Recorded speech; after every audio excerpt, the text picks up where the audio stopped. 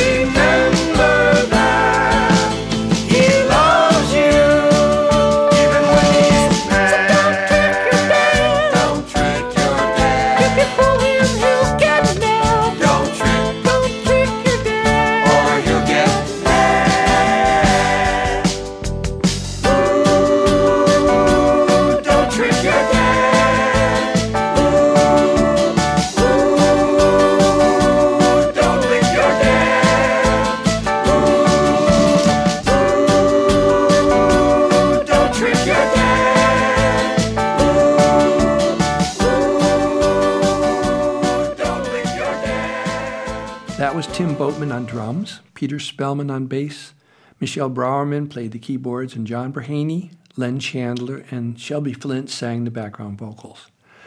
I got the idea for this song when my daughter Megan was about 4 years old.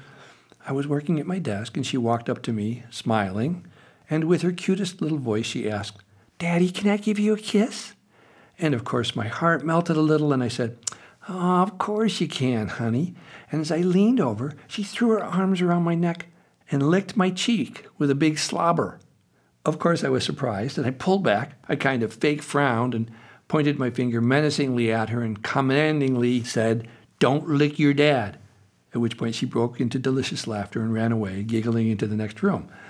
I went back to work, smiling, and I thought two things. One, she probably just got licked by our dog or cat, which gave her the idea to pull this stunt on me. And two, what a great idea for a kid's song. We all go through different phases of growth as we learn new things, and of course, we need to stretch out and test our limits and abilities. Yes, it can be very annoying when our children assert themselves at our expense, but if we view each situation as a growth experience, and we're aware that children need to practice their skills if they're going to achieve mastery over their environment, we can gently reframe our displeasure about some of their less than respectful behaviors as we watch them try out their new skills.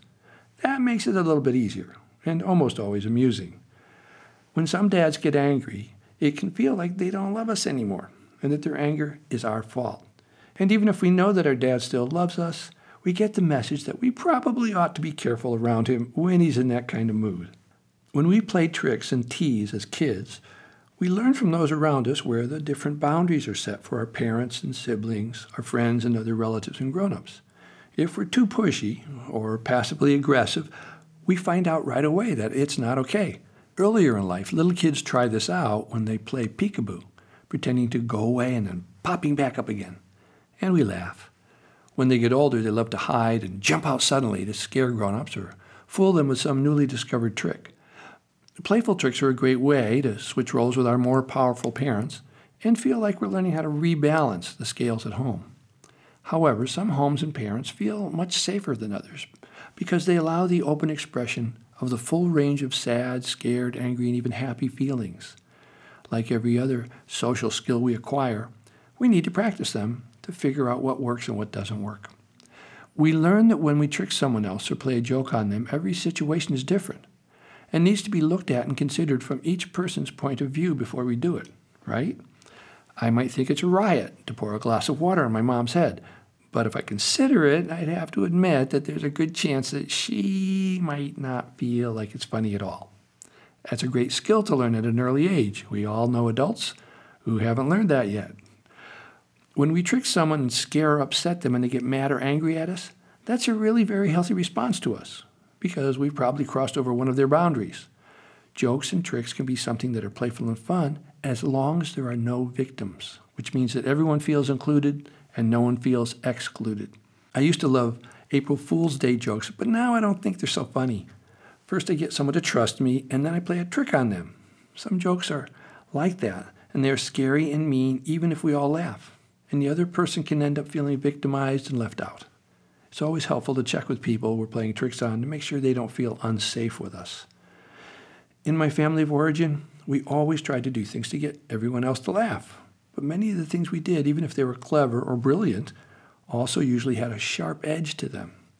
We might get others to laugh, but if it didn't feel safe for the person who we played the trick on, it can erode their trust in us. I've watched other people play a trick on someone else, and it eroded my trust in them because I thought, gee, they might do something like that to me someday. I'd better be careful around them. Or even worse, maybe I'll just avoid them.